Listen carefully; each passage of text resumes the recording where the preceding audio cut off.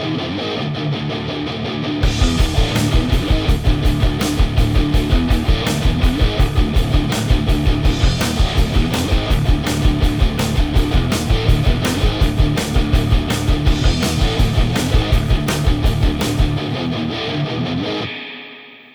right, everyone. Welcome back to another episode of Cranked and Ranked. And today we Slayer! I was wondering. I had to do it. I'm sorry. Yeah, I was wondering which one of us was going to have to do that. I'm glad it wasn't me. Yes, so we don't even need an introduction. I think I said it on one of the last episodes that I'm not really going to go into who we are because you should know if you've been listening. But my name is Steven. My friend here is Eddie Sparks, and we are going to be ranking the discography of the classic thrash metal band, one of the big four. We're talking about Slayer. I'm doing the opposite. Hell yeah. I'm going low. I'm an understated Slayer fan. We're gonna need to. We need to explore like all facets of Slayer scream. So I could do like a Slayer, like a tiny little whispery one. That sounds like the whisper from the beginning of Hell Awaits when it comes in. Shine on. Cool. So yes, today's episode is going to be the bottom 6. So we're ranking 12 studio albums by Slayer, and today we're going to be dealing with 12 through 7. So let's just fucking hop right into it. And as usual, sir, I'm going to let you go first. So hit us with it. What you got for number 12? Okay, so in stark contrast to last time, where I absolutely ripped Generation Swine apart, I couldn't really find a distinctive turd moment in their discography, because to me, varying changes throughout their career, but when you get a Slayer album, you know what you're in for. But this one I had to put at 12. And I'm going to go with Undisputed Attitude. And okay. It's a hardcore punk covers album. For a 14-track record, it's very short, clocking in at 33 minutes. But they're punk songs, so generally speaking, they'd be short anyway.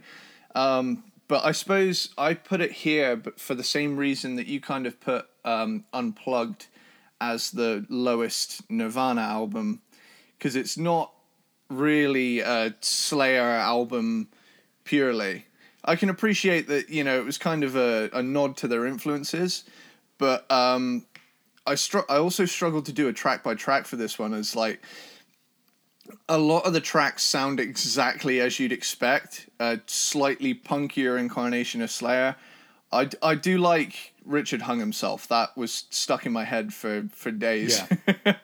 And I suppose I put this here because it's not a straight up Slayer album, and yeah, it's probably the shortest little segment I've ever done on an album yet.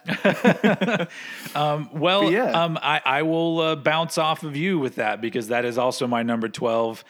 It seems very obvious. I think any Slayer ranking probably has this pretty low, because it is, like you said, not a Slayer album. So if you're really comparing Slayer to Slayer, this is just a fun thing that they put out, showing some of their old punk influences, and it's got a lot of energy to it. It's a very tightly produced album, and yeah, except for 3 tracks, it's all cover songs. I would say overall it's enjoyable to listen to. I remember when it came out, I played it a lot because it was just a fun, put it in your car while you're driving kind of album. It's definitely a fun album. Yeah, and also it's one of the rare cases where, to me, I don't know a whole lot of cover albums that have like a theme. It almost seems like covers albums are always kind of all over the place, because I guess people's influences are kind of all over the place. But they decided when they recorded this because they all have very varied backgrounds and influences, but they all decided just to stick to these punk rock and hardcore, kind of songs. So that's interesting that they did do that. But I do think, even though you're saying that it is a very short album, I do think that they could have cut some of the tracks and made it an EP. Even the one Slayer song on it, Gemini, to me is kind of a throwaway track. It's okay. It's like one of those things where, all right, I like it because it's a Slayer track that I didn't hear anywhere else, but it doesn't add anything to the album. And I always have to bring up, and I know that it's been brought up by a lot of people, that I always get a little bit annoyed. I don't know if annoyed is the right word. Perturbed at their choice when they covered the song "Guilty of Being White," and they ended up by saying "guilty of being right," and that always bugs me. And I read somewhere that they claimed it was tongue-in-cheek humor, but I don't understand the humor in that at all. I mean, I think that one aged like milk. Yeah, that one did. Yeah. But to be fair, the original Minor Threat song, that didn't age very well either to me. So I give the bad decisions. It's on all of their heads, because I'm just like, why would you even do that? That literally was a choice to change the word to right, and no explanation whatsoever, except for, hey, if we have any white supremacists in the fan base, here's one for you. So that bums me out when I hear that part. But it is what it is, and I don't think you can really talk about it too much more. But yeah, so the overall, my feelings are the same as yours. So that's why Undisputed Attitude comes in here at number 12. So let's move on. Cool. This one, on the flip side, might I'm not 100% sure, but like, I feel a little bit dirty putting this one here, but at the same time, with Slayer, it was hard for me to put any one album over certain albums when I got to a certain point in the list. I've got my top 6. My top 6 was much easier than my bottom 6. So this next one will be interesting. Okay. Yeah, I've gone for World Painted Blood. Okay. Number 11. I will say, I didn't dislike it, but it pales a little bit to me. I think it could be down to the production. So I'm just gonna go right into it. This is where my track by track little expertise came back into it a little bit. Okay, it opens like Rain in Blood with like the atmosphere and drums. The song specifically, not the album, because that one opens with Angel of Death. But yeah, it opens with that atmosphere and the dum dum da da da dum dum kind of thing. Dave Lombardo. This is the last album with the original lineup, with Dave Lombardo on drums and Jeff Hanneman. This was actually Dave's second time around with the band, because he dropped off in the 90s and then came back for Christ Illusion, I think it was. Yeah.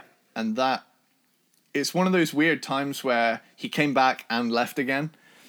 But yeah. And as far as I know, he left both times for the same reason, which is from all accounts, it's because the band doesn't split things evenly, financially speaking.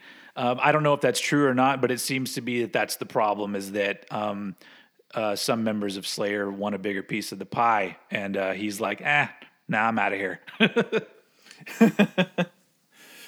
But yeah, the opening title track, World Painted Blood, it as an opener, it's an awesome song. It's got some particularly cool sections, especially the halftime riff after the octave section. I love me some mid-tempo thrash riffs. And I also love the solo in this song, because it really opens up, and instead of a flurry of notes just sounding like fucking evil. It feels like you're descending in this portal to hell, and then it goes into a breakdown where Tom just gets more and more furious. Yeah. But yeah, that like dun dun dun dun dun, dun really plodding, menacing thing. Like I put out a tweet earlier this week saying, hey, I much prefer it when Slayer slows down a little bit and plays something a bit more groove oriented, because like to me the really fast Slayer stuff is cool, and when done right it's awesome, but like it can get a little bit fatiguing if you just listen to constantly. So Yeah. when those slower sections hit and they're doing that really sinister type of scale that they use accompanied with this groove, it just becomes the most evil sounding thing. Yeah. And I love it. And I'm going to go into track 2. Unit 731 picks up the pace. It goes, at this point they go full on skank beat mode with, not the most memorable track, but not offensive to a Slayer fan's ears. I actually thought Kirk Hammett was guesting on the solo for a moment with the wah. I had to do a reality check there for a minute. I was like, wait, who am I listening to again? But I do like a nice wah solo. I think the Black Album. I do too. Like I have no problem. Like I'm one of those fans of Metallica that when the solo starts and there's no wah in it, I'm all like, oh. Yeah. Like it gives a certain expression to it as well, because it's like, yeah, it's like the solo. It's like the solo is talking to you. Yeah, it's like, because there's wah, and then there's a talk box, and a talk box, like in Man in the Box, allows you to actually say words with the guitar. But I think the wah,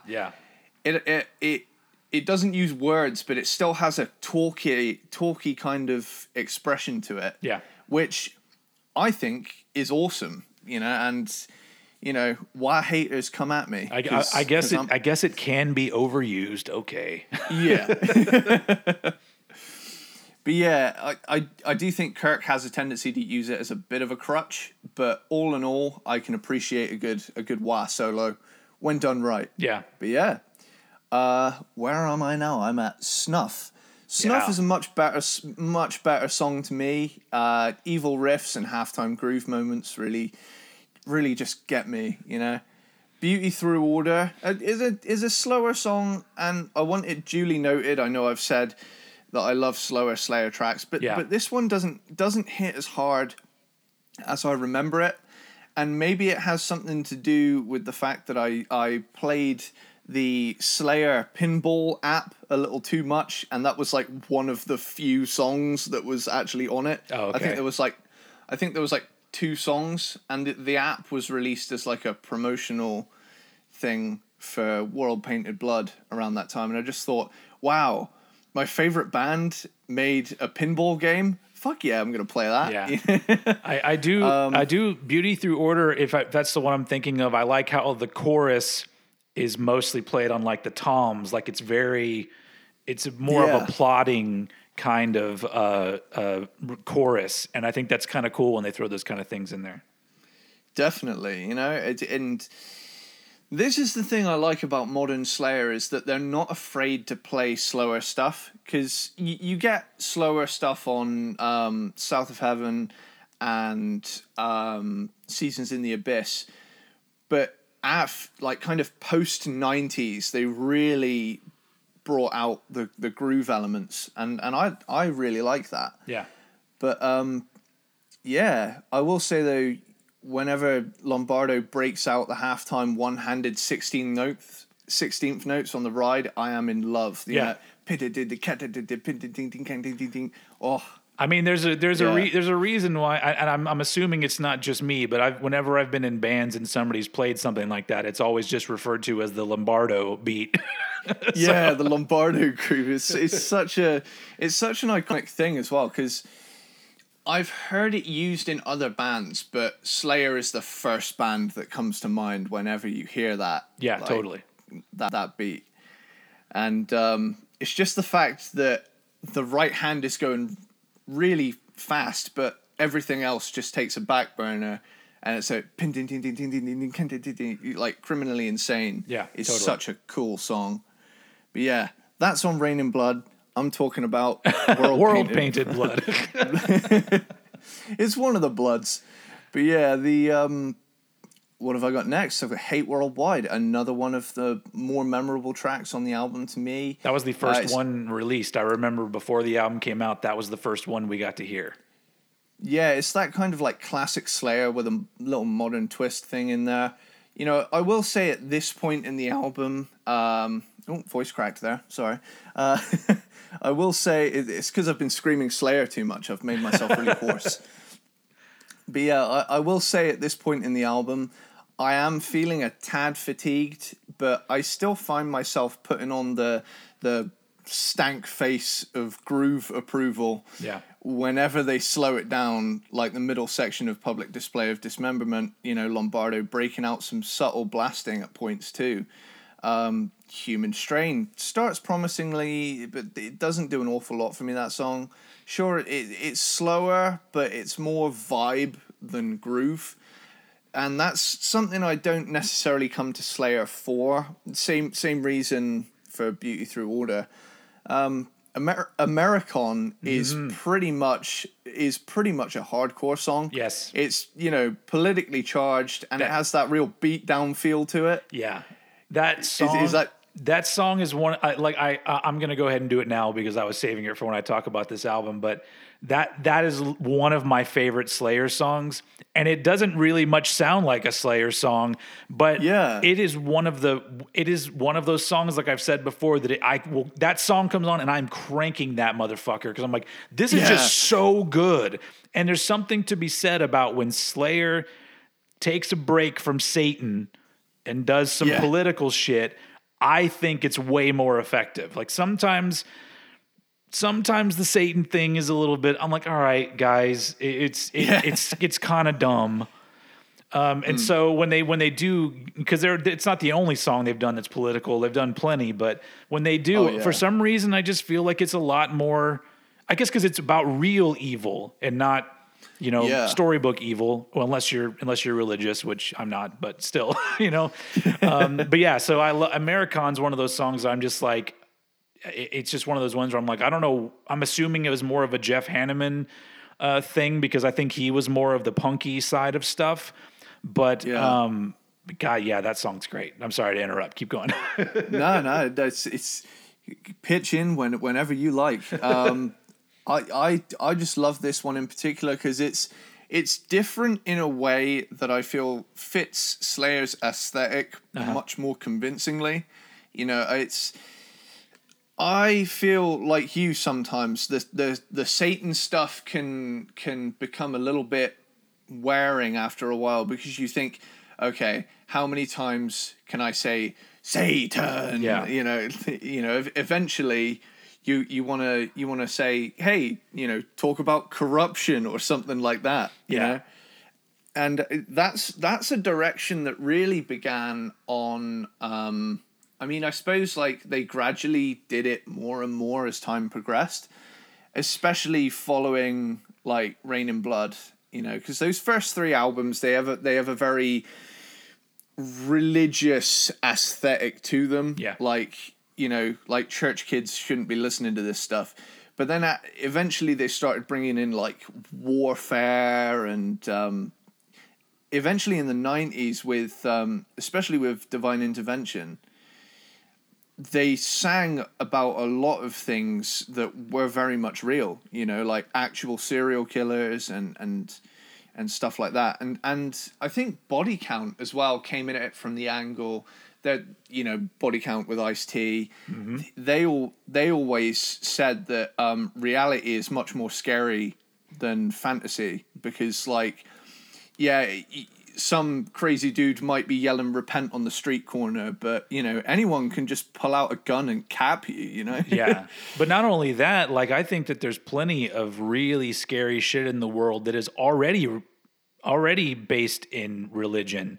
So you don't need to dig that far, and I guess Slayer did also start incorporating those too, and so and I guess a lot of bands did, but it's I guess it's the more overt Satan 666 stuff that almost sounds like it's a bit of a joke, like they're doing it's a little bit of cheeky fun, as they would say in your country.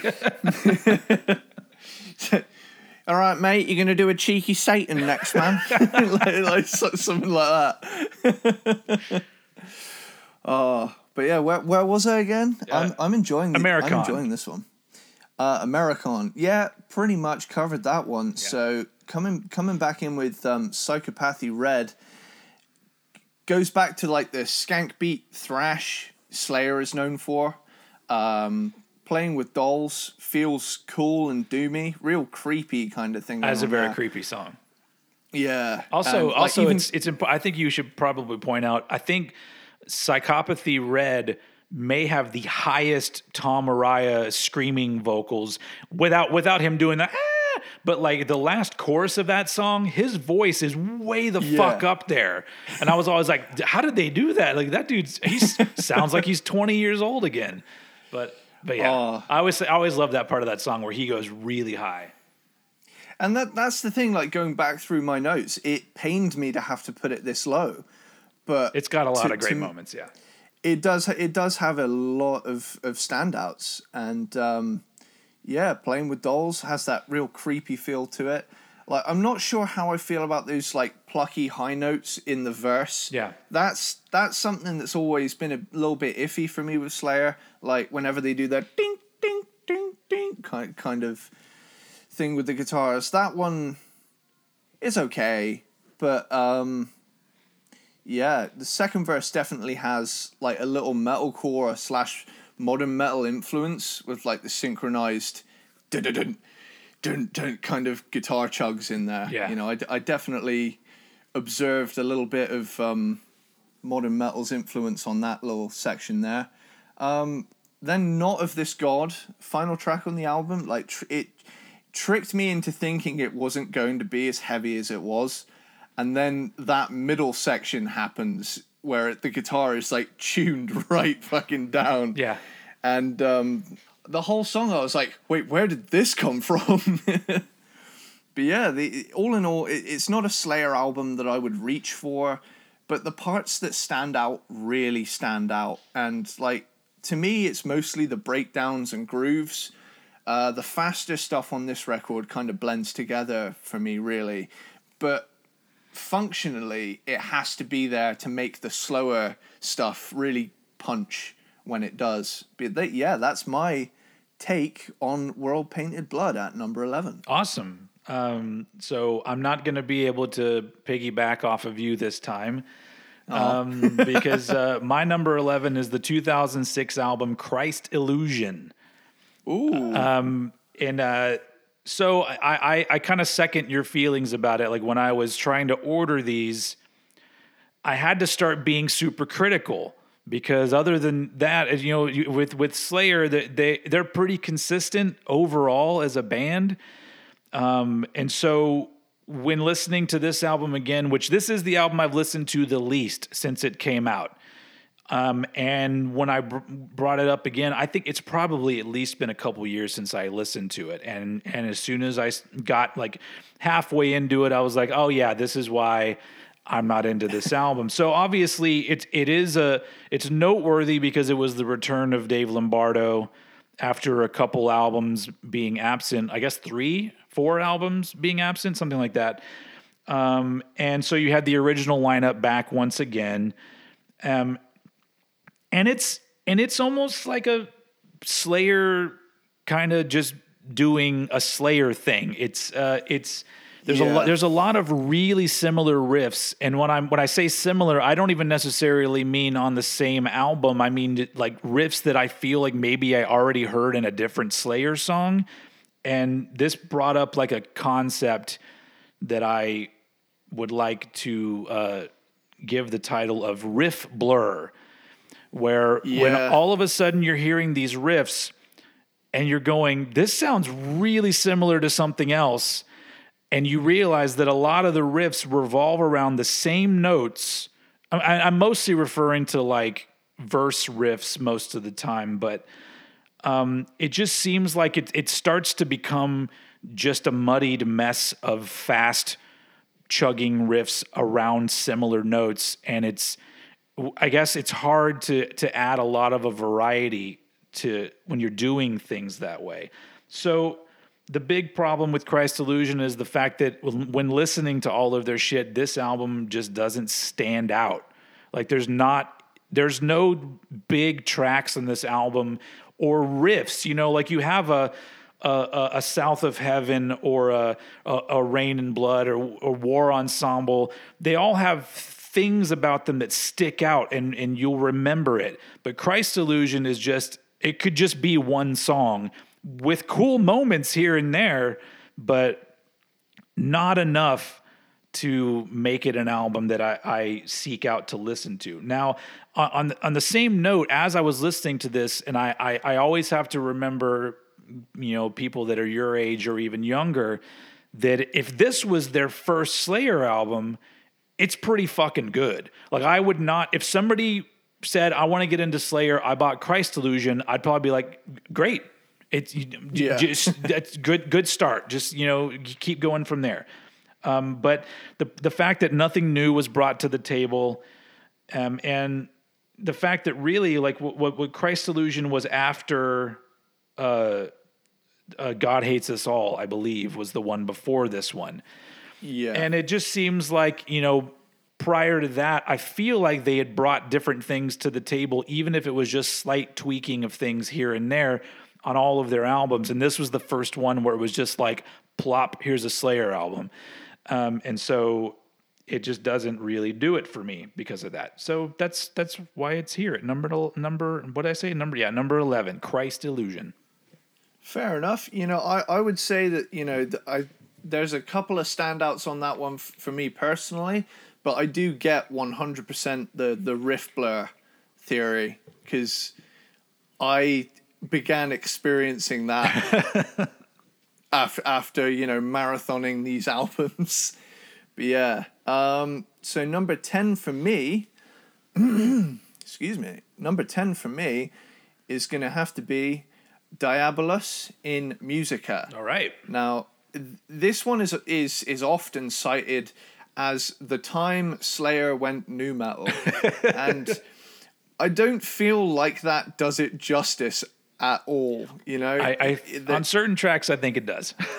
oh yeah. I'd say there's some moments, and I'll get to those. Yeah.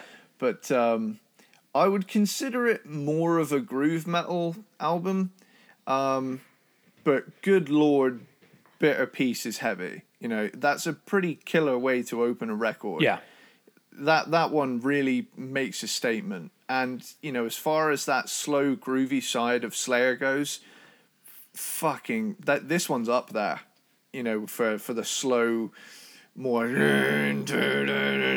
kind of Slayer stuff in contrast to the tremolo pick stuff. Yeah. There's something to be said. I mean, we'll probably say it 1,000 times. There's something to be said about slowing things down. Sometimes it makes things sound more evil and heavier than the fast stuff does. Definitely. And then followed it up with Death's Hand. It has a cool time change at the end. I love that. I think, again, this is one of those records I haven't spent a lot of time with. I think I've maybe listened to this album 2-3 times max in my life. And, those other 2 times were a long time ago. And, the third track, Stain of Mind, it gives off a real Sepultura Roots vibe. It's okay, but it's not memorable. That's the thing I have with this album, is that, there's good moments that stick out, but there's a lot of parts that are just forgettable, and that's why this one's down here. Overt Enemy has that kind of feel I like from this era of Slayer. I spent the listening of this album. Also, it's probably important for me to contextualize the mindset I was in when I was listening to this album. I was I'd pretty much entered all of the cheat codes on San Andreas, and I just went on a killing spree while listening to this album. And it's pretty good, Rampage music. I can't lie. It's good for just grabbing the minigun with infinite ammo and just going around and just blowing everything in your path to pieces. But I would definitely recommend pairing Slayer and an album. Slayer and a game where you can just go full on God mode, because it's a pretty good experience. Yeah. But going back to Perversions of Pain, it has a slightly more classic Slayer feel, high speed sections especially. Then Love to Hate comes on, and this is the most nu metal track so far. It feels almost rap metal at points. And even the title, Love to Hate, that sounds like a Slipknot kind of title. Maybe even something like Korn. Yeah. It really does have that kind of vibe to it. Then Desire begins with one of their evil, menacing, clean parts before building into this plodding chugger of a song. And then In the Name of God got a decent metal face out of me, that kind of like forced angry frown that, certain songs get out of you whenever it hits right. Scrum, vicious thrash track. A criticism here is that they do the same kind of things in a lot of songs, and the song Point closes out the record with another groovy track. It's okay. I don't find this album as repulsive as some do, and I can appreciate that at the time, you're talking 1998 when nu metal was really coming to the forefront. Yeah. I can imagine this alienating a lot of their 80s fans in particular, because if you did grow up on songs like Black Magic or War Ensemble, Love to Hate is gonna freak you out. You're gonna be like, what the fuck happened here? Yeah. But it's a thing that, to me, and it doesn't happen often in the album, but the one thing that happens where it does really connect it to that nu metal side of things is that Tom Araya occasionally will do those sort of soft whispered, really close to the microphone Korn vocals.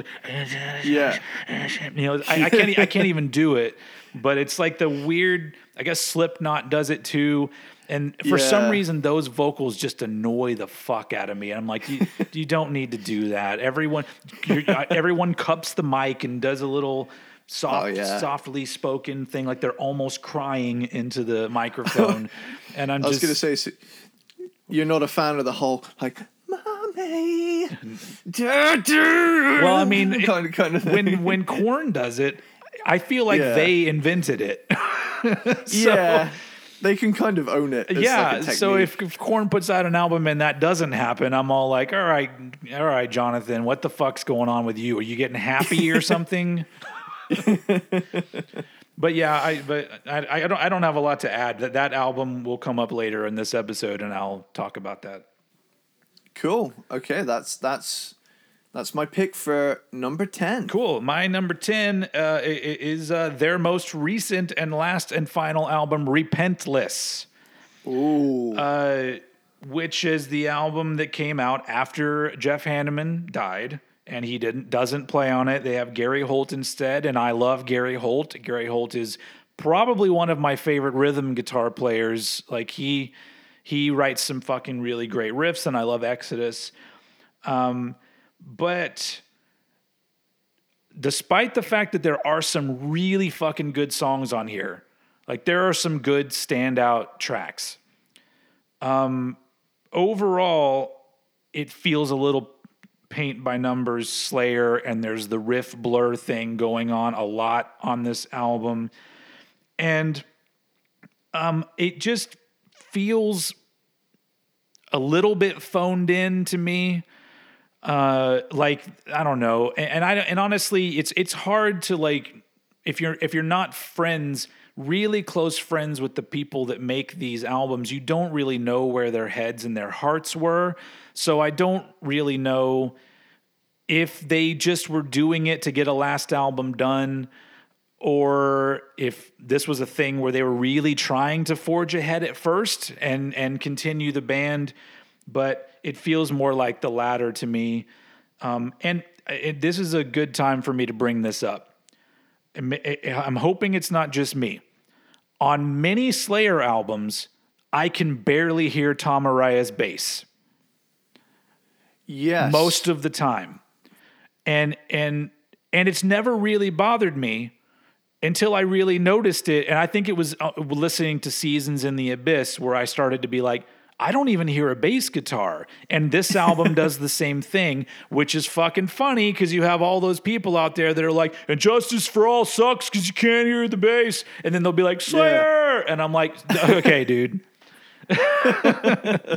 I get it. So that kind of bums me out that you don't, because it feels missing. Because I have a pair of Beats headphones, and Beats headphones increase the bass. And you still don't hear the bass guitar very well in these songs.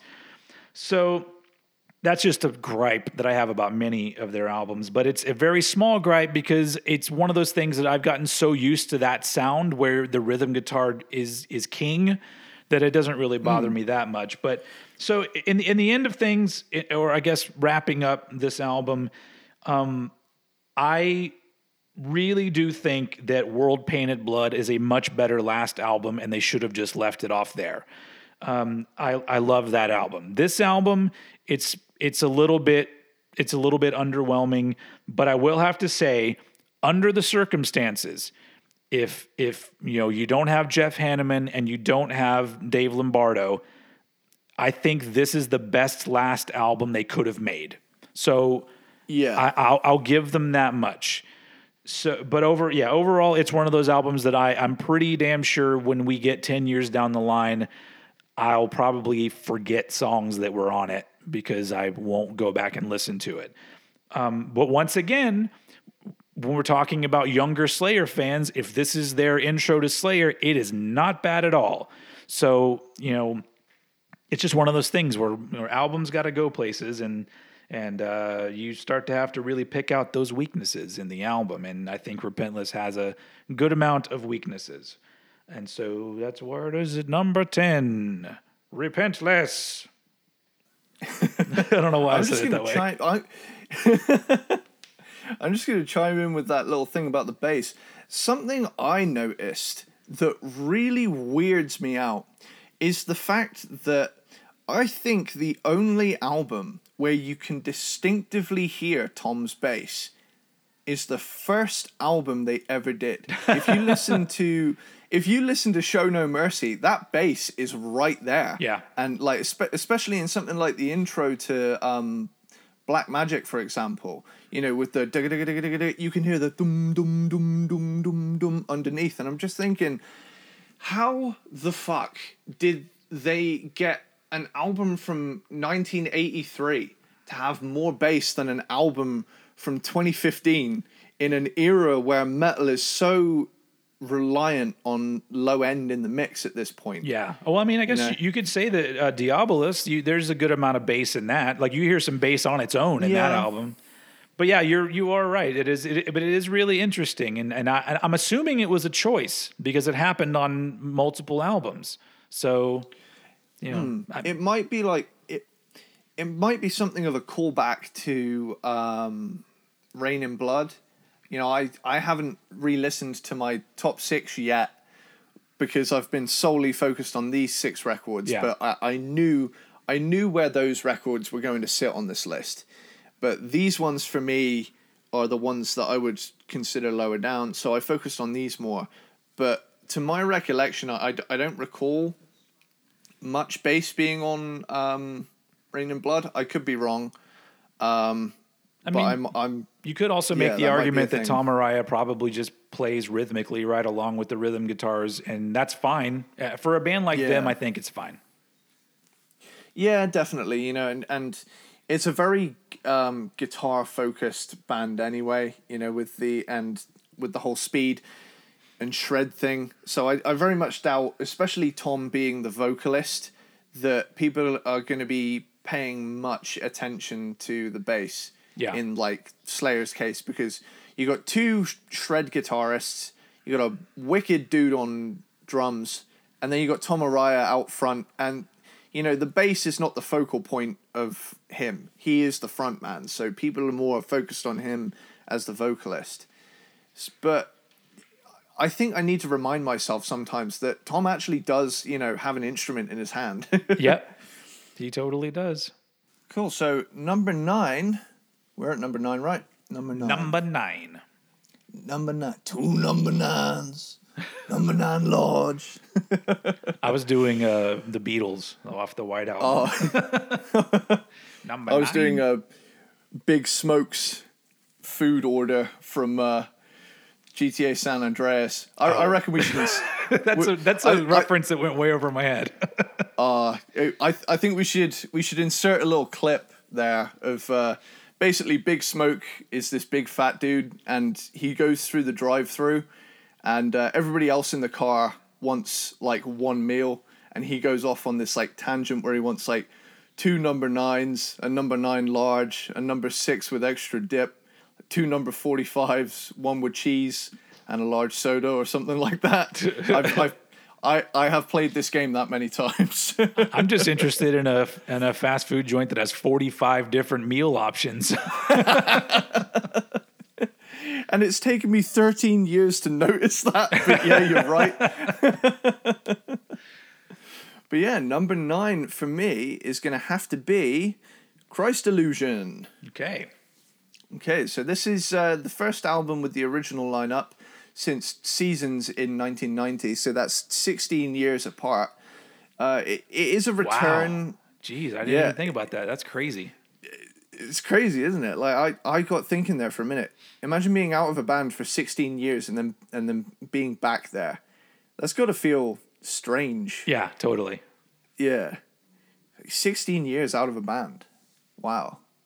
I just realized what I'd written there. It's like 16 years is most of my life at this point. So yeah. Wow. I mean, that's a good amount of time that you think, people change. So you would think that like maybe that's what happened. Is it 16 years of distance, and then, I guess your outlook on things changed a little bit, but not that much, because he then left again after 2 albums. So right on. Okay, so back into it. It's a return to more of a straight up thrash sound, and I feel as though this album has better production than World Painted Blood. I felt that World Painted Blood felt, to me, perhaps a little bit compressed. It did feel a little more restrained than Christ Illusion does. Christ Illusion feels a little more open and dynamic than the album that followed it. And I'm going to go straight into the track by track with Fleshstorm. So this one begins the album with like a modern take on Slayer's more thrash-oriented side, and the sound that they would continue on the next 2 albums. Catalyst follows it up with the same kind of thing. Skeleton Christ is my favorite track so far. That awesome triplet groove, and the breakdown at the end sounded to me very Pantera-esque. Yeah.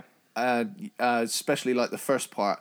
And then Eyes of the Insane is okay. It doesn't stand out on this record to me. On the flip side, Jihad is one of my favorite Slayer songs, and the rant over that sinister guitar part with the double pedal, like just going at the end, that sounded to me like one of the most evil things Slayer have like ever written. And it's important to note as well that album, that song is sung from the point of view of the terrorists on 9/11. So that is a particularly one of those reality songs that really hits a mark that's like, holy fuck, It's like, we got real evil out there for you guys to sing about. Let's do it.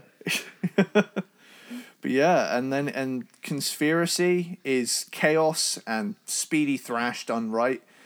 And then Catatonic starts, and it's like full on sludge metal. And again, like Americon I'd mentioned previously, this is one of those Slayer tracks that doesn't sound like Slayer, and it's fucking awesome. And I feel as though had Slayer done more exploration, they could have had a more diverse but equally consistent catalog, you know, because unlike Metallica, who did a complete branch out in the 90s, Slayer have done what AC/DC did and pretty much done a variation on the same kind of thing. I know they did jump out of the thrash thing a little bit with Diabolos, but aside from that, they've very much retained.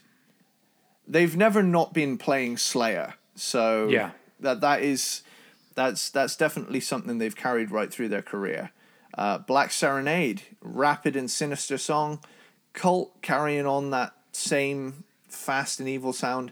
And then finally we have Supremist, which climaxes the album with one of the most visceral tracks on the record. And I gotta say, like, all in all, I'm impressed with this album. And I was surprised at its quality that I hadn't paid it more attention in the past. Especially knowing about, like, songs like Jihad and Cult. You know, I always knew those tracks, so it struck me as surprising that I hadn't listened to the rest of the record.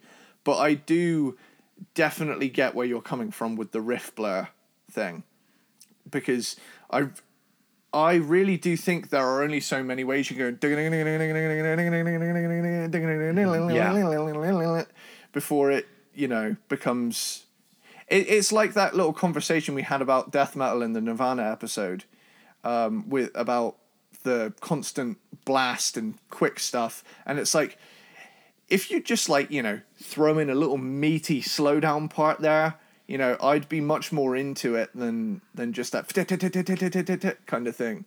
Yeah. But yeah, gotta say, I liked this album. I don't think I've really had any experiences with any of these albums where I thought, you know, let it end, or, you know, I was just like, I was worn out after listening to them, but that's what Slayer does. It's a very athletic sounding style of metal, because it's just constantly running.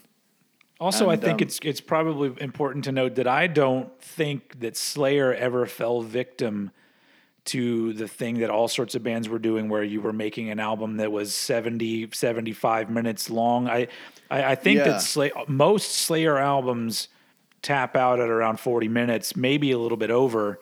But I think that that's a smart move on their part most of the time, because it's like, I don't know. We'll talk about this a million times probably. I just think that shorter albums, picking your best songs, that's usually the way to go. And I feel like Slayer most of the time manages to do that. Yeah, I feel like it's better to leave the audience wanting more than to play so long that they become disinterested.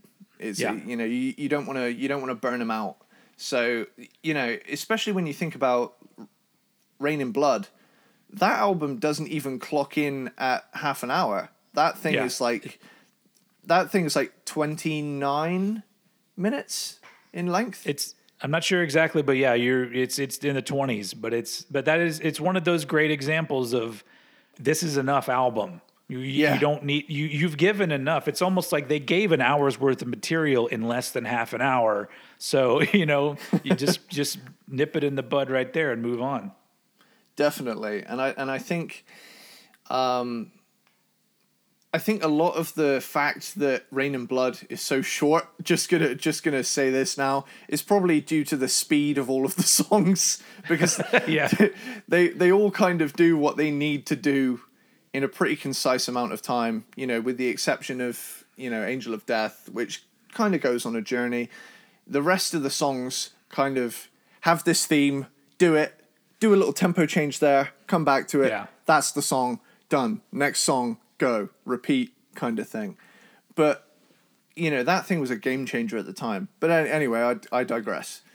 Yeah, well, that'll be an album that we'll both obviously be talking about next episode. Definitely. I'm gonna try and keep all my points on that one reserved. But yeah. Right, so my number 9, moving on, unless you had anything else to add about Christ Illusion. Nah, not really much to say. I think I've got one thing to say about the artwork. I think it was at this point that Slayer started kind of doing 2 covers for their albums. Like with God Hates Us All, there's 2 covers. There's 2 covers for this one. And then I don't know about World Painted Blood, but I think there was one. But I think it was a case of on God Hates Us All, it was originally a Bible with nails in it and blood spattered on it. And then they changed it to that white thing with the crosses on the front. And then for Christ Illusion, they had like a rotting green Jesus hand with a hole through the middle of it. And then there was that other cover for it of kind of that like almost Seasons in the Abyss kind of thing going on. Yeah, I think if I remember right, especially with God Hates Us All, I think that the original cover was inside the new cover. Yeah. So you would open it up and it would have the real cover of the album, which I'm assuming Christ Illusion was probably the same thing. Yeah. All right, well then let's move on to my number 9. My number 9 is the 98 album Diabolus in Musica, if that's how you say it. And so, yes, this is one that I think a lot of people may put way lower than this on their list, just because it's such a 180 for Slayer.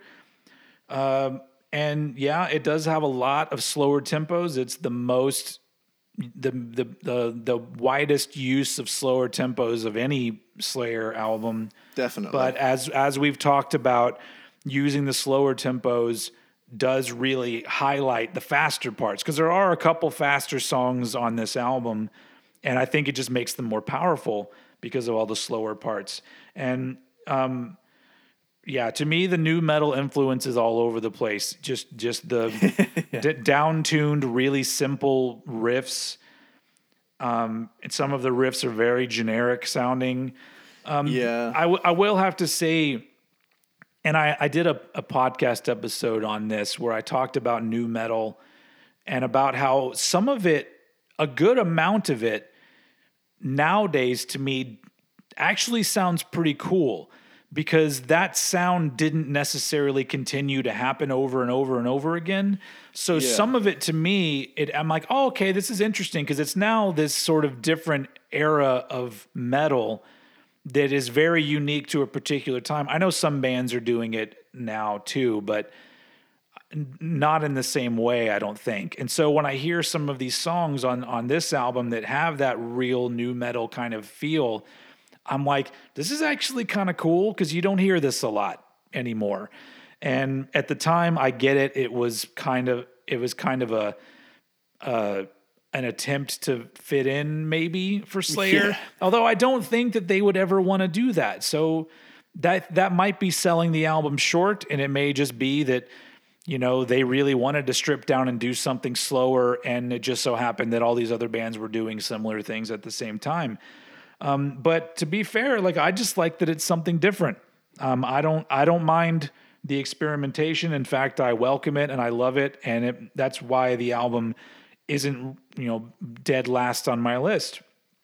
And, honestly, Slayer's take on that style of music makes for a pretty interesting listen. And so it is pretty enjoyable. I think at times it almost sounds a bit clumsy.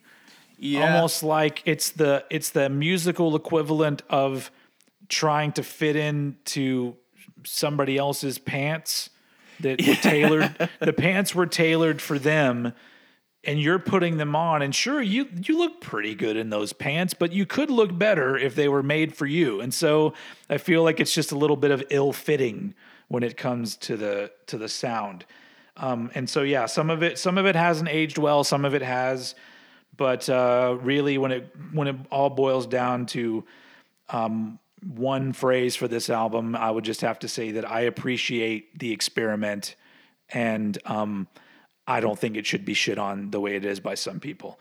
Obviously, it's not that. The weird thing is that this album doesn't get as much shit as some other bands' left turn kind of albums, but I do think that overall it is a quality and well done album. So there you go, number 9. Cool. Yeah, pretty much covered everything I'd say about that one. It's a good. I feel like of all of the bands, like, because if you think like the big four, I think Saint Anger is the main one that people point out as like the worst, but that's because Metallica is the biggest one. So you're always going to have people jumping on the hating on Saint Anger bandwagon. But then, this album here, to me, while a lot of people would put it very low, even at the bottom, I don't think it deserves to be shit on in the same regard, because I think in a way Slayer managed to incorporate the sounds almost like influence more than trying to fit in a way.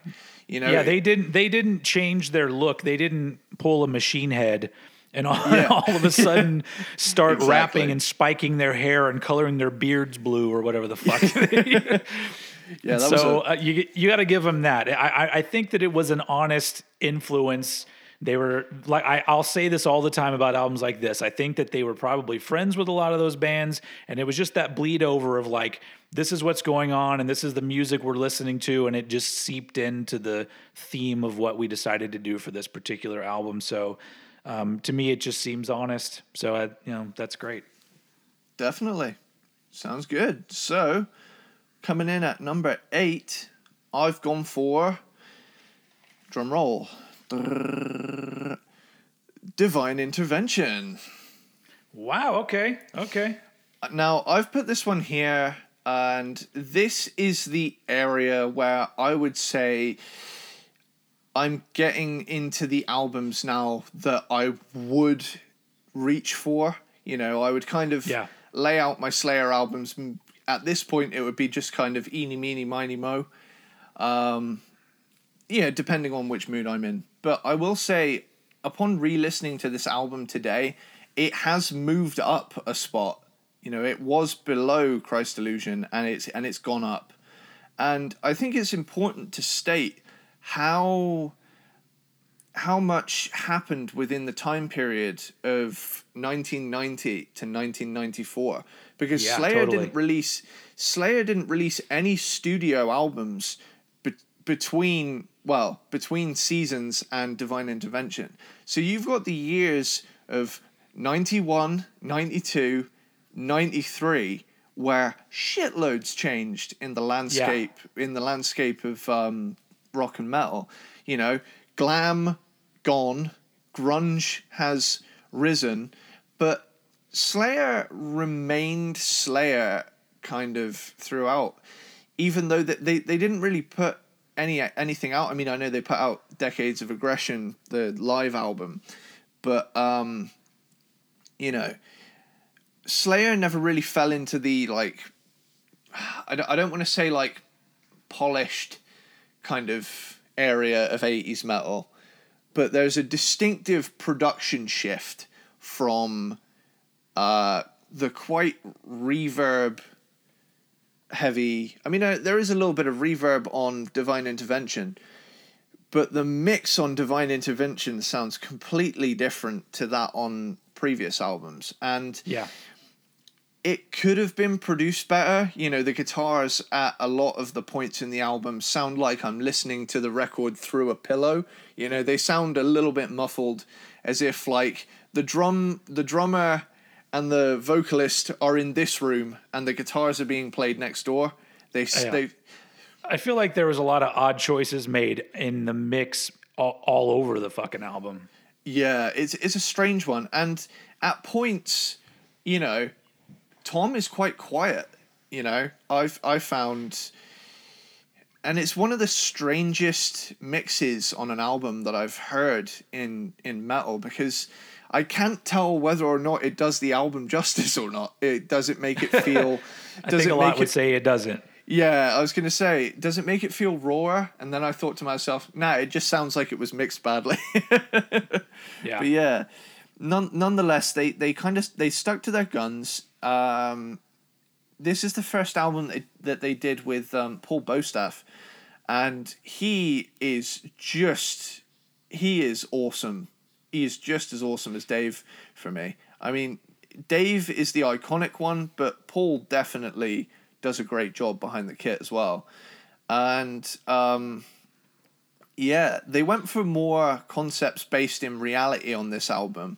This is where Slayer's kind of social awareness kind of came into the forefront. I mean, I know they'd talked about like, warfare and things like that, but on this album that they'd pretty much, funnily enough, the album's called Divine Intervention, but the album is actually very much real in a lot of its topics. And I'm just going to go right into the tracks. Cool. So it's got some great stuff, a little forgettable filler here and there, but aside from that, I feel like this is a strong effort. Killing Fields right off the bat shows the first distinctive departure from 80s Slayer, with its emphasis on opening the record with more of a groove. I mean, there are thrash parts, but it does have that kind of thing going on. I think that song in particular, that's one of those examples of how the slower parts make the faster parts really pop. So once you get into the faster part, especially at the end with the "Now you're standing in my killing field," like I'm just like, oh my God, this is fucking amazing. I totally love that song, but I think that's why it works so well, is because they don't just give you the full thrashiness, all at once. It's sporadic or whatever. But yeah, I love that song. And the thing that really won me over with Bostaph was his double kick on Sex, Murder, Art. Wow. I have to interrupt you. Ooh. Because I feel like for the most part, and this started in 1994 for me, and it still is there today. I feel like his double bass playing is sloppy. I hear mistakes. I hear mistakes and I hear inconsistencies. And sometimes it feels like it veers off from the guitars slightly. And that always bothered me. And now that you're saying this, I'm like, maybe is there something fucking wrong with my brain? Because I don't hear that when Dave Lombardo does it. But I hear it on pretty much every Slayer album that Paul Bostaph plays on. Funny enough, though, on other albums he plays on, it's not as obvious, and maybe it's because he's not utilizing the double kick so prominently. But I always hear what to my ears sounds as missteps in his double kick, and it's interesting that you're saying that. So I didn't mean. This is one of those things where I'm like, it's so weird to hear somebody say that his double kick was great. Because I'm like, all right. I would say, like, there is kind of like a human element to it. So it almost feels like it's on the verge of derailing, and it's that like unsettling nature to the playing on this album that I think I'm tuned in with. Don't get me wrong. I would rather it be what he's playing than the fucking triggered, inhuman sounding double kick any day. Oh God, yeah. Did you check out that video of that dude who'd managed to like hook up a quadruple pedal system? And, no, you have to send that to me. And he managed to. If anybody didn't watch any of the last episodes, I might have mentioned it on here. There's this dude out there that managed to like make a quadruple pedal setup where he basically had these like single doubles which you can double kick with one foot, and he'd applied them to two separate drums, if I recall correctly. And when he really opens up, it just sounds like an A10 Warthog firing its gun, where it just goes like that whole like sine tone. It's like your phone vibrating or something. Honestly, that is exactly what it sounds like. I actually reached for my phone one time. I listened to it because it was like, it really does sound like that. But yeah, like I would say it's the unsettlingly almost about to fall apart nature to this album that I think appealed to me in a different way. You know, Lombardo is my favorite, but I think the slight sloppiness on here does lend itself to the rawer sound on this album. And going on to track 3, we've got Fictional Reality, you know, brings a triplet kind of feel, which is nice and refreshing to hear once in a while, because Slayer, while they do play phenomenally fast, they are very straightforward rhythm wise. It is, you know, buka buka buka buka buka buka buka buka, that kind of Bay Area polka kind of thing going on there. But totally. Then it goes into Ditto Head, which is one of the most visceral, punishing tracks Slayer have ever written. That is up there with my favorites. You know that. You know, it's the fact that it starts off like he's just absolutely ranting over this absolutely blazingly fast guitar work. That's also something to be said about Tom Araya, is that he was able to spit out really fast, like, vocals with a lot of syllables. Yeah. And keep it on. Like, I never felt like he was off beat. Like, you know, you go back to like Hell Awaits or whatever, like where there's a lot of words all really quickly. And that's the thing that's great about Ditto Head. Ditto Head is this really fast song, but no part of me thinks that these dudes are going to lose it at any point. It is like masterfully done. And it's such a great song. Insanely tight song. Like, this is why I feel like in another universe, had Tom Araya taken up hip hop, he would have been a pretty sick rapper. I'm not going to lie. His syllable work is, you know, if he can, you know, yell that fast, surely he's got some rap chops hidden somewhere. I'd love to see that's what he's going to do now. He's going to take a break, or he's finished with Slayer, and then once he's done with his break, he's going to come back as a new hip hop artist. So that'll be brilliant. And then we come to my favorite track on the album. Divine Intervention, the title track, is my favorite song here. It could be a contender for, you know, one of my top 10 Slayer songs. Yeah. It almost feels like a villainous grunge song at times, and that clean section before Tom comes in is ear porn to me. If you listen to the Nirvana episode, you all know I have an unhealthy infatuation with the chorus effect. And if you don't know what the chorus effect is, it basically doubles the signal of a sound and slightly offsets it to make it sound really sexy. And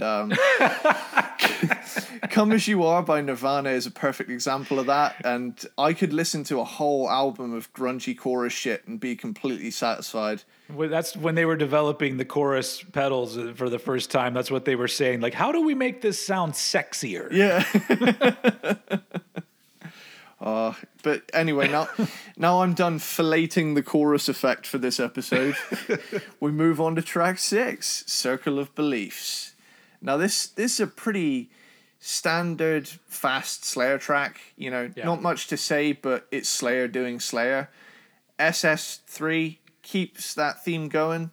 Serenity and Murder is one of the few sing-along moments on this album where, you know, Tom Araya actually does a melody with his voice on this one instead of like the yelling that he's been doing for most of the album. Yeah. And which is, I remember that was one that I heard people gripe about because he was singing on it, and I was like, he sang on do you remember Seasons in the Abyss? Yeah. He sang on that song. I don't know. It's weird that people nitpick things without really thinking about what a band has done in their career. Yeah. And so like, I'm all like, I don't know. I think it's a cool moment in that song when he does the sort of low singing in that.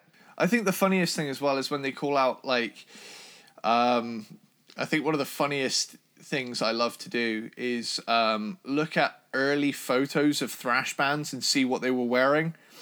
And they would go on to reject the whole makeup thing. But if you look at like Show No Mercy era Slayer, they've all got eyeliner on. You know, granted it's more in the vein of, you know, extreme evil looking stuff than drag, but still they wore makeup. And nowadays, even post Rain in Blood, it's hard to imagine a world where Slayer goes on stage with makeup on. I mean, I know Kerry King goes out with like that gauntlet thing with nails on his arm, but to be fair though, if you spend a lot of time braiding your beard, I think that's pretty much the same thing. Yeah, you reach a certain point where it just becomes a different version of it's still hair and makeup at some point, you know. But yeah, going on to 213, this has another chorus effect moment. Mwah. This reminds me of something that I would hear a MIDI version of in the original Doom games, you know, kind of released around the same time. This feels to me like being on a, you know, platform descending into an arena to fight the cyber demon from Doom 2. And it's just like that real dun dun dun dun dun dun was almost like doom metal to me, and that's what really made that song pop out to me. I just thought, this is evil. This is something that if you know played it to your parents would probably shit themselves, because they'd be like, holy shit, is this what my boy is listening to? But yeah. And then Mind Control is the savage final track, and it closes out the album with a vicious flurry of Slayer doing what they do best. It's an underrated record, but I hold a lot of other records in their catalogue to be of a higher standard, so that is why it came in at number 8. But cool, definitely a strong record. So this is the most interesting episode I think we've done so far, because we're so not in line with each other on our lists, and it makes it much more interesting. So my number 8 is God Hates Us All from 2001. So I'm going to start this off with a little story. Ooh. The day that God Hates Us All came out, which was September 11th, 2001, I remember waking up in the morning, and my girlfriend at the time was staying over, and she was like, we should turn on the TV, turn on your TV. And I'm like, what, why? And obviously the September 11th attacks had just happened. And I think when I started watching the news, both planes had already hit the buildings. And it was weird. It was a very weird time in America, probably, you know, I don't know, for everyone, no matter what your political beliefs are. But all I remember was I was a little bit freaked out, because I was like, it was almost unreal, and I was like, this is fucking weird. Like, are we gonna have a war that happens over here now? Like, what does this mean? And even with all of this anxiety and confusion and fear, I still left my house to go to the record store, because I was like, I'm going to buy the new Slayer album today. So I went to the record store, and I bought God Hates Us All, and I remember thinking to myself, what an appropriate album title. Yeah, it's spooky. So it was one of those things where I was thinking in my head, and I wish that I could have somehow been a fly on a wall with the Slayer dudes when September 11th happened on the day their album came out. And just like, do you worry that it's going to hurt your sales? Is it going to boost your sales? Like, what the fuck? You're already a band that's under scrutiny from parental organizations and shit anyway. So it was such an interesting day and time. And so that album will always obviously have that feeling for me when I play it, because you like, I got into my car, the CD went into the CD player in my car, and you hear the song God Hates Us All, which is up there with one of my favorite Slayer songs. It is heavy. It is no bullshit. And it sounds like a song that would have been written after they saw the September 11th attacks. Like, they would have been like, we got to get this feeling into a song. Here it is. And I was just like, how the fuck is this so perfect? How is this album, and especially that song, so perfect for right now? And so, that being said, the album is heavy as fuck. I would say it's the most aggressive Slayer album they made. I would agree. To me, it's just balls out, extreme, and it pretty much never lets up. And one of the things that I do like about this album is they didn't do a complete 180 from Diabolus in Musica, because there's still a little bit of that nu metal tinge in some of the parts here and there. So I like the fact that they didn't just turn coat and be like, no, we gotta do classic thrash metal again. Yeah. But it does have a lot of thrash on it. It has a lot of fucking killer tracks, and it's a band firing on all cylinders. But this album is where the riff blur begins for me. This is the first album that they put out where I started to hear riffs and think to myself, I think they did this one already. Yeah. And so there's a little bit of that on this album, but fortunately, I think there's enough of a variety of approaches and twists in the songs that keeps it from being rehashed sounding. But when you get to an album like this, unfortunately, it stands up against a whole lot of classic albums that to me have aged very well. And I think this may be their longest album, because it's the only one that I've ever listened to where I thought maybe it could have been a couple songs shorter. Because I do think there's a little bit of filler on it, but only in comparison to other songs on the album. But yeah, so the reason why it ends up, at number 8 is simply because it has some flaws that keeps it from seeming like classic Slayer. For like, this seems like, post, like, I don't know, everything like Diabolus, if I'm even saying that right, was almost like the turning of an era for Slayer. It's like the midpoint for me. And then God Hates Us All is like, we're full on into the second wave of Slayer. And that's when things start to just seem just not as vital, I guess. Yeah. As their earlier stuff. But that being said, that's just me trying to explain why I put it here at number 8. Because if you're taking the album on its own merits, it is heavy as fuck. It's really good. And my gripes are real minor. But it had to go somewhere, and it ended up here at number 8. So that's my spiel. Cool. I just want to state as well, like, just cycling back to the release date of the album. I was, how old would I have been? I would have been 3 when 9/11 happened. And, as a toddler in Britain, I had really no idea, to be honest. If I looked up at the TV and saw 2 burning towers, I would have thought, oh, this is a movie or something that, my parents are watching or some shit.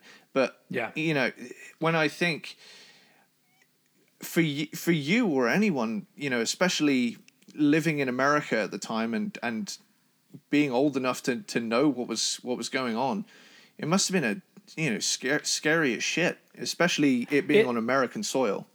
Yeah, it was scary, but so just to briefly talk about it, since we're on the subject, it was a horrible day. It was a horrible event. It was tragedy. It's one of the worst things that's happened in American history. But for me, as a music fan and as a metal fan, And as a fan of, I don't know what the word I'm looking for is. I'm about to get slightly political here. So the pendulum in America by the late 90s, even mid 90s, had swung very left. Yeah. Like the overall feeling that you got from America was we won't accept racism or sexism or homophobia. We're moving forward, folks. And 9/11 seems like the part or the thing that happened where all of a sudden the fucking pendulum started to swing way the fuck back the other way. And I think our country regressed like fucking crazy. And we're obviously still dealing with it today. I don't want to go any further into that because it's just my own personal political opinions. But I do feel like that was a moment, and that's why that thing is that moment. It feels even worse to me because I'm like, man, we were doing so well, and so I fucking hate the people responsible for it. Even more so because I'm like, not only did you kill so many fucking people and just destroy a part of our, I guess, our security, feeling secure in our own country, but also you started a wave that brought out all of these awful people that all of a sudden were just coming out of the woodwork. And I was like, oh, I didn't think we had this many of them. When I remember the name of the girl who did it, but there's a YouTube video called Protest Music in the Bush Era, and that was a really interesting watch. It's like a 40-minute video. Maybe link it below if I can find the video. Okay. But I watched it recently, and it was a good watch. Just to see what happened to music during that time. It was an interesting time, but I also do think that the protest music around that time did not have the same feeling of accomplishment that 80s era or 70s era protest music did. It seemed still a little bit watered down. That's why, Green Day does American Idiot. I'm like, nice try, guys. Yeah. Anyway, so we've gone way off track, but still, it was a weird time, but also it's very interesting that Slayer was there. Right on. So that brings me to, is this the last album of this episode? Yep, yeah. We're on our last one. Okay, so my number 7 pick, I've gone for Repentless. All right. Okay, so going now, this actually ties into a little bit of a. I know we want to steer away from that because we don't want to bum our listeners out, but this one also ties into a little bit of a terror attack story. So this album came out right when I was in college, and I saw them a couple months after this album came out, and they were amazing live, and I really enjoyed seeing songs from the album live. But if you remember back in 2015, 2 months after this came out, I had gone to see them live days after the Paris Eagles of Death Metal thing had happened. Oh, yeah. Okay, yeah. So, on a slightly somber note, something I distinctly remember was that I was slightly on edge at the beginning of the show because I thought, it'd be so easy for someone to just run in and take me out, at the time. Also, maybe my perception of when events happened is a little sketchy, but also I think around that same time, wasn't there something in the UK where somebody drove a car into a big group of people on a bridge or something? It seemed like there was a lot of those things happening around the same time all over the world, it seemed. Yeah, funnily enough, I played a gig that day with my college band, but I think that was 2 years later. That was the one. Okay. I think that was the Westminster Bridge one, where the dude mounted the curb and took a bunch of people down. But yeah, it was a terrible thing. But yeah, something I distinctly remember from the... because I saw them at Plymouth Pavilion, and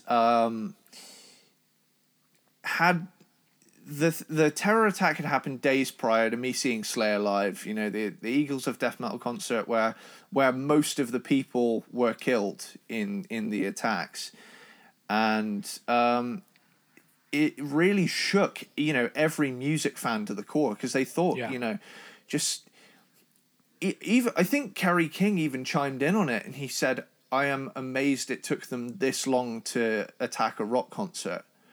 You know, because really, there's been concert tragedies in the past, but generally they've been accidents and, like, you know, stage crushes and things like that, and maybe things collapsing, and, you know, not a deliberate, you know, attack. But I remember seeing the colours of the French flag were projected onto the curtain before the band came out. And that's just my little story about seeing Slayer around that time, and it much like God Hates Us All coming out on 9/11. This thing related to Slayer, for me in my own life, happened around a significant tragedy, and enough about the sad shit. Let's get on to the music. So this is the final album that they did, studio album that is, and Exodus is Gary Holt is on guitar, along with Paul Bostaph back on drums following Lombardo's second departure. And the album intro gives me goosebumps and takes me right back to seeing it live back in November 2015. Delusions of Savior going into Repentless is fucking sick. Like, the production on this, the production is much better on this record, I feel, than its predecessor. Take Control, typical fast Slayer track. The mid-tempo part towards the end had me headbanging, you know. Vices has that slower, more sinister feel from Slayer that I adore. Nonetheless, the flurry of double kick under that groove is delicious. Cast the First Stone, that's another groove one. Me likey, you know. I'm much more likely to headbang to stuff like this than, say, Necrophobic, for example. You know, the feel of these tracks, like this makes me want to do that face that Doom Guy makes when he picks up a new weapon. We'll insert that little image here. You'll have to send that to me. I will do. But it's a face I find myself making whenever a really, you know, angry and evil Slayer part comes on. It's just that kind of thing. But then it's followed up with When the Stillness Comes. You know, again has that slow feel. This one, however, you know, boils over gradually. That opening clean part is ace. But when shit really goes off, all I want to do is just demolish a skyscraper with my fist. You know, I really like this album because of, like, how meaty it is in parts. For me, I approach this one more from a groove lens than I do a thrash lens. So, you know, Chasing Death feels hardcore in places, and those like screams he does are like a great little addition too. You know, whenever he does that, it just makes me laugh, but in like an evil way. So it's like, yeah. I think Slayer really, you know, with their scale choices and how they play, really capture that feel of menace and capture a level of darkness that I feel a lot of other thrash bands just capture the aggression. They don't actually scare you. Whereas, like, a lot of the harmony choices and, like, riffs that Slayer plays, I think, fuck, you know, whoever wrote this has got some dark shit in their head, because if they can conjure up, you know, this combination of notes, you know, they're in the right hands for this kind of thing. Yeah. And like there's very little skank beat thrash on here, and it veers more into groove territory, and honestly on this one I'm all for it. You know, That being said, Implode incorporates both, which is cool. Piano Wire, again, hitting me with that, kind of evil groove that seems to be a little bit unique to Slayer. It's very evil and menacing. I know a lot of other metal bands can capture that, but Slayer have this way of doing it that's so uniquely them. Because I don't think I can think of any other bands that sound like Slayer in the way that they can conjure up that feel, Yeah. People can play thrash and they can play fast and they can play, crazy stuff. But I think just the sheer combination of all of the elements that make up Slayer really set them apart from, the Big Four and, thrash in general, because they're always known as the darkest one, Yeah. And Anthrax is the fun one. Megadeth and Metallica kind of straddle a line, and then Slayer is, straight up evil. It's almost like villain music, and Atrocity Vendor feels punky and brutal. That kind of skank beat, otherwise known as the Bay Area polka, is prominent here. You Against You has a wicked dive bomb in it. Big fan of dive bombs. I do have to admit that I think that song title is pretty laughable. Yeah. Atrocity Vendor. Yeah, I thought Atrocity Vendor, that song, it does feel a little bit tongue in cheek, that one there, because it's like, I'm trying to imagine picturing it in my head, and I've just got this like vending machine in my head that just dishes out tragedies. Yeah. or a guy getting off the back of a truck with a box of some atrocity. So what would you like today? Genocide or war or But then I think at the end, You Against You has the wicked dive bomb in it. Like I said, I just huge fan of dive bombs. Approaching the end of the record, this one possesses a kind of hyped up feel, preparing you for the end. And then Pride and Prejudice is just crushing. I fucking love this hardcore side to Slayer. Brutal way to close out the record. I'm actually thoroughly impressed with this record, and it kills me to have it this low.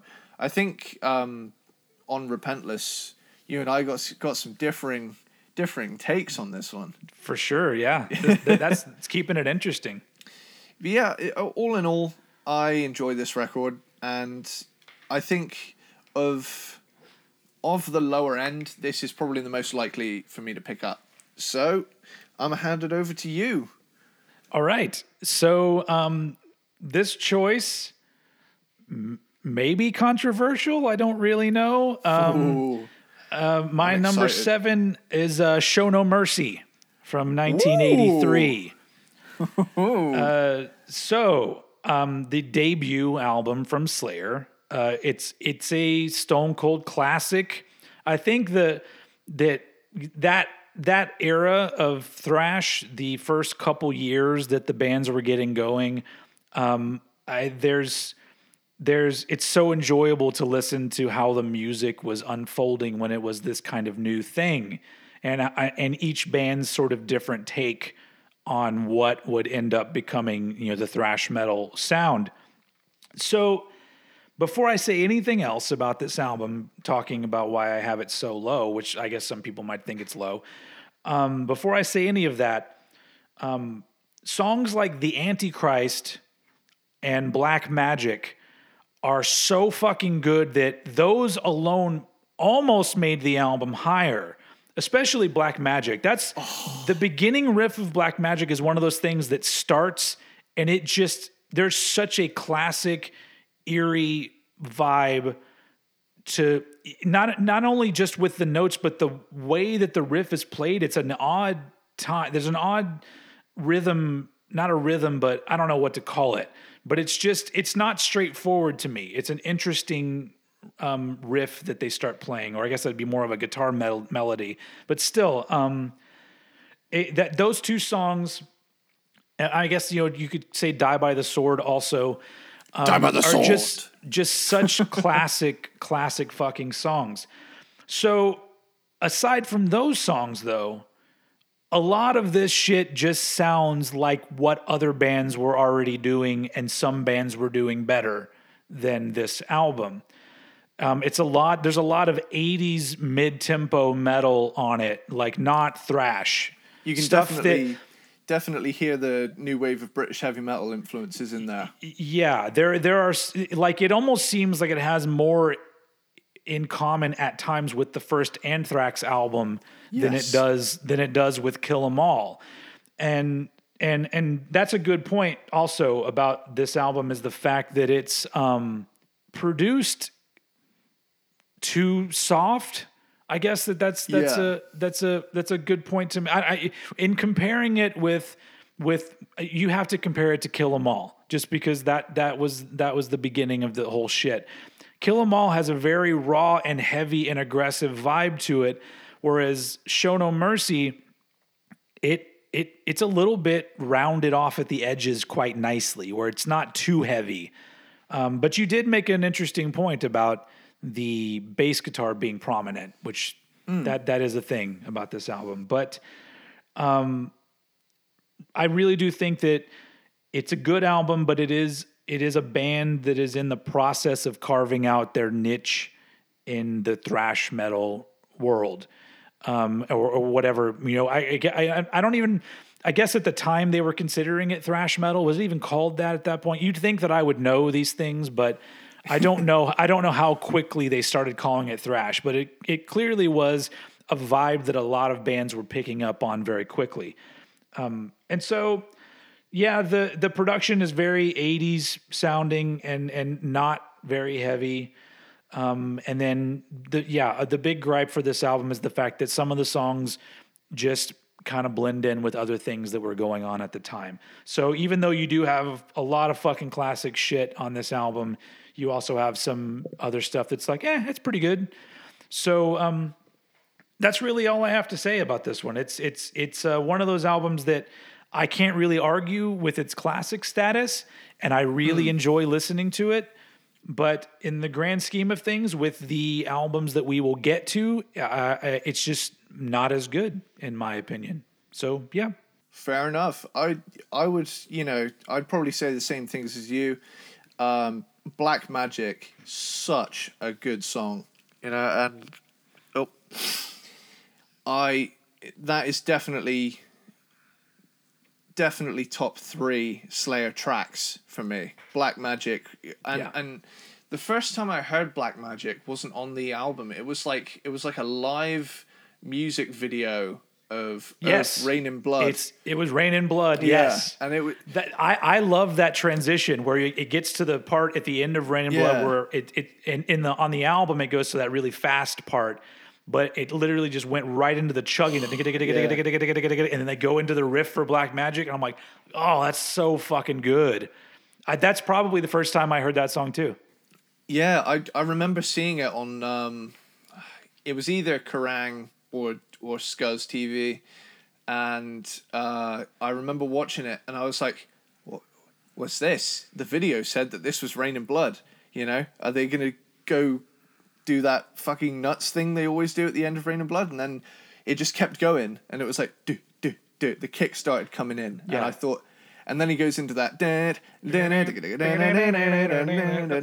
God, it's so good. And I was like, is this like a non-album section of Rain in Blood? Like, and like my kid brain at the time was like, could they not fit this on the album? And I'm like, in hindsight, I'm thinking, dude, Rain in Blood's one of the shortest fucking metal albums. They could have fit a whole other, 30 minutes on that thing. Yeah. But that song is one of the first Slayer songs that I really fell in love with. And all of this, it's such a strangely structured song. And am I correct in thinking that there is a major section in it as well? Like, there is. There is. It's a variation on the. Well, it almost seems like it changes key 2 times. Yeah. In the song, like a pre-chorus or something like that. Yeah, it's one of those cases of like, it's such a chaotic song, but it's so coordinated at the same time that it's, you know, if the song Black Magic was a person, I would not fight them, because this thing is a fucking behemoth. Yeah, this one, that's it. That's the weird thing about putting the album, you know, in the bottom half, because just thinking about that song alone, I'm like, that's one of my favorite Slayer songs. But yeah, definitely. So so we did it. We did the first half. I do find it fascinating that 2 of your bottom 3 are in my top 3, or top 5, top 6. 2 of your bottom 6 are in my top 6. I didn't even think about that at the time, and now I'm processing that. This is one of the more interesting lists that we've done. Yeah, so that just means all of you out there will just have to tune in next week or whenever we get the next part out. Hopefully, it'll be next week. Unless you have anything else to add, I'll send us out. Another great song on Show No Mercy is Metal Storm, Face the Slayer. That thing. Yeah. That part blew me away when I first heard it, because I just thought, try and say, like, I had at the time, like, a bunch of kids giving me shit for being into metal and stuff, and they'd always be like, oh, rock and metal is stupid and talentless, blah, blah, blah, right? And I, like, came in the next day blasting it, and I was like, all right, play this, you know? That's literally, I used to really get bummed out. I had some friends that would make the claim that death metal, you didn't have to have any talent to play death metal. And I would always show them that video of Cannibal Corpse doing frantic disembowelment in the studio, and you can't even follow their fucking fingers. And I was like, no talent. Okay. Anyway, but that's for another one when we do Cannibal Corpse. Awesome. So that wraps up the first half of our Slayer Cranked and Ranked. Thanks for listening and or watching. If you're on YouTube, comment down below and shit, and go subscribe to Eddie Sparks' channel on YouTube, and if you haven't subscribed to mine, Old Head, do that as well. So we will see you all next time for the bottom half, or I guess you could say the top half of Slayer. And so without further ado, take us out, Eddie. Later, dude.